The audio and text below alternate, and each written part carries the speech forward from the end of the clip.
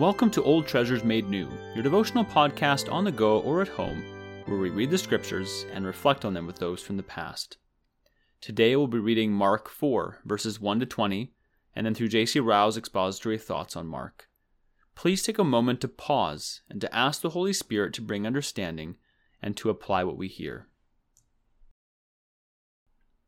Mark, chapter 4, verses 1 to 20. Again he began to teach beside the sea, and a very large crowd gathered about him, so that he got into a boat and sat in it on the sea, and the whole crowd was beside the sea on the land.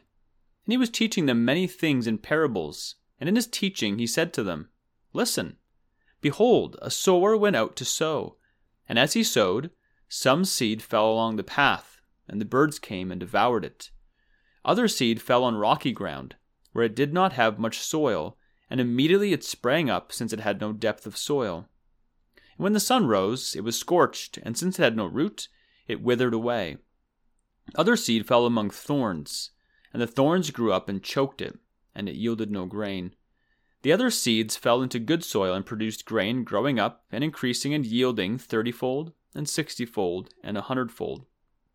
And he said, He who has ears to hear, let him hear. And when he was done, those around him with the 12 asked him about the parables. And he said to them, To you has been given the secret of the kingdom of God. But for those outside, everything is in parables, so that they may indeed see but not perceive, they may indeed hear but not understand, lest they should turn and be forgiven. And he said to them, Do you not understand this parable? How then will you understand all the parables? The sower sows the word. And these are the ones along the path where the word is sown. When they hear, Satan immediately comes and takes away the word that was sown in them. And these are the ones sown on rocky ground. The ones who, when they hear the word, immediately receive it with joy, and they have no root in themselves, but endure for a while. Then, when tribulation or persecution arises on account of the word, immediately they fall away. And others are like the ones sown among thorns. They are those who hear the word, but the cares of the world, and the deceitfulness of riches, and the desires for other things enter in and choke the word, and it proves unfruitful. But those that were sown in the good soil are the ones who hear the word, and accept it, and bear fruit, 30-fold, and 60-fold, and 100-fold. This is the word of the Lord. These verses contain the parable of the sower. Of all the parables spoken by our Lord, none is probably so well known as this. There is none which is so easily understood by all, from the gracious familiarity and the figures which it contains. There is none which is of such universal and perpetual application. So long as there is a church of Christ and a congregation of Christians, so long there will be employment for this parable. The language of the parable requires no explanation. To use the words of an ancient writer, it needs application, not exposition. Let us now see what it teaches. We are taught in the first place that there are some hearers of the gospel whose hearts are like the path. These are they who hear sermons but pay no attention to them. They go to a place of worship for form or fashion, or to appear respectable before men, but they take no interest whatsoever in the preaching. It seems to them a mere matter of words and names and unintelligible talk. It is neither money, nor food, nor drink, nor clothes, nor company. And as they sit under the sound of it, they are taken up with thinking of other things. It matters nothing whether it is law or gospel. It produces no more effect on them than water on a stone. And at the end they go away, knowing no more than when they came in. There are myriads of professing Christians in this state of soul. There is hardly a church or chapel where scores of them are not to be found. Sunday after Sunday, they allow the devil to catch away the good seed that is sown on the surface of their hearts. Week after week, they live on without faith, or fear, or knowledge, or grace, feeling nothing, caring nothing, taking no more interest in religion than if Christ had never died on the cross at all. And in this state they often die and are buried and are lost forever in hell. This is a mournful picture, but only too true. We are taught in the second place that there are some hearers of the gospel whose hearts are like the stony ground in a field. These are they in whom preaching produces temporary impressions, but no deep, lasting, and abiding effect. They take pleasure in hearing sermons in which the truth is faithfully set forth. They can speak with apparent joy and enthusiasm about the sweetness of the gospel and the happiness which they experience in listening to it. They can be moved to tears by the appeals of preachers and talk with apparent earnestness of their own inward conflicts, hopes, struggles, desires, and fears. But unhappily, there is no stability about their religion. They have no root in themselves, but endure for a while. There is no real work of the Holy Spirit within their hearts. Their impressions are like Jonah's gourd, which came up at night and perished in a night. They fade as rapidly as they grow. No sooner does affliction and persecution arise for the word's sake than they fall away. Their goodness proves as morning cloud and early dew. Hosea 6:4. Their religion has no more life in it than the cut flower. It has no root and soon withers away. There are many in every congregation which hears the gospel who are just in this state of soul. They are not careless or inattentive hearers, like many around them, and are therefore tempted to think well of their own condition.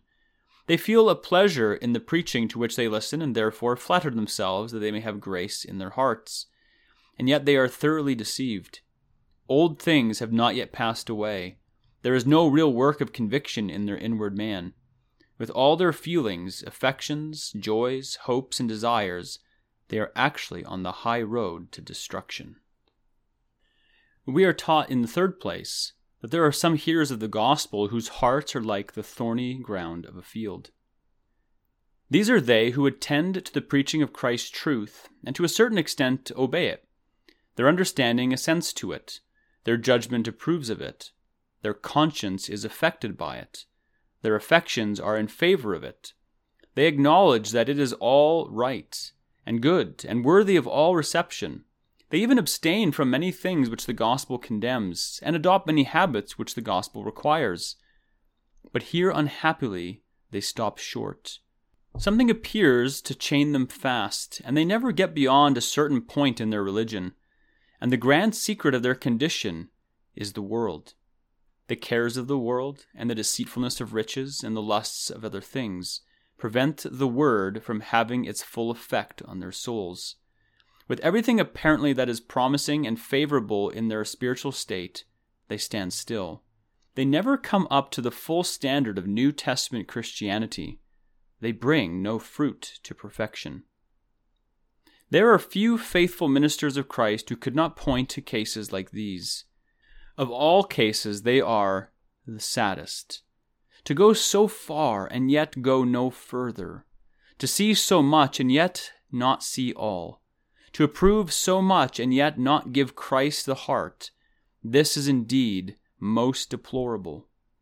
And there is but one verdict that can be given about such people. Without a decided change, they will never enter the kingdom of heaven. Christ will have all our hearts. If any man will be a friend of the world, he is an enemy of God. James 4:4. We are taught in the last place that there are some hearers of the gospel whose hearts are like the good ground in a field. These are they who really receive Christ's truth into the bottom of their hearts, believe it implicitly, and obey it thoroughly. In these, the fruits of that truth will be seen, uniform, plain, and unmistakable results in heart and life.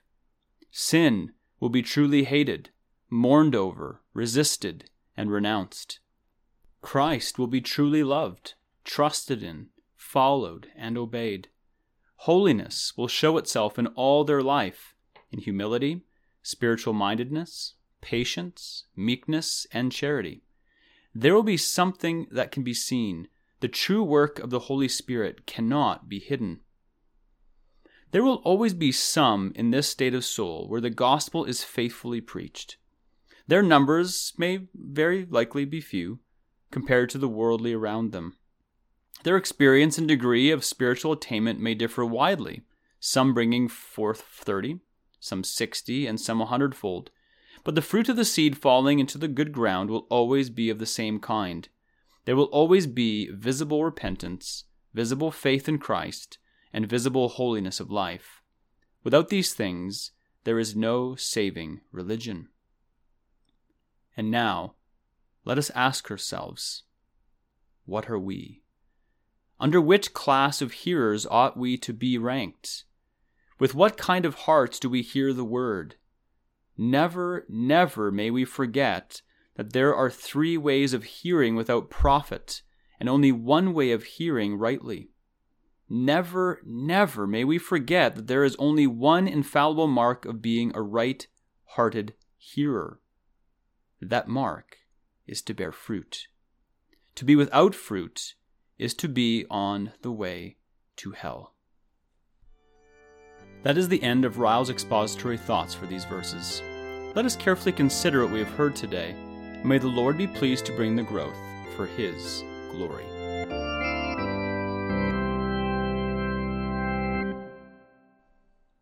In considering what we've just heard, would you prayerfully ask yourself and others the following questions? There is only one question that really needs to be asked. Am I bearing fruit? Are we growing in hatred of sin? Are we growing in love for Christ and seeking to obey Him? Are we growing in holiness, shown in such things as humility, spiritual-mindedness, patience, meekness, and charity? Dear brother or sister, as a side note, sometimes we are bad judges of such fruit, and it is important to be in community where brothers and sisters can point out fruit in one another's lives. There would be no greater encouragement to the believer to hear from another believer that they are seeing certain fruits in their lives. This produces 2 other questions I think are helpful. First, am I living in community in such a way that I can observe fruit in others' lives? That is really getting to know people and being known by them. And secondly, do I make it a ministry to encourage others when I see fruit in their lives?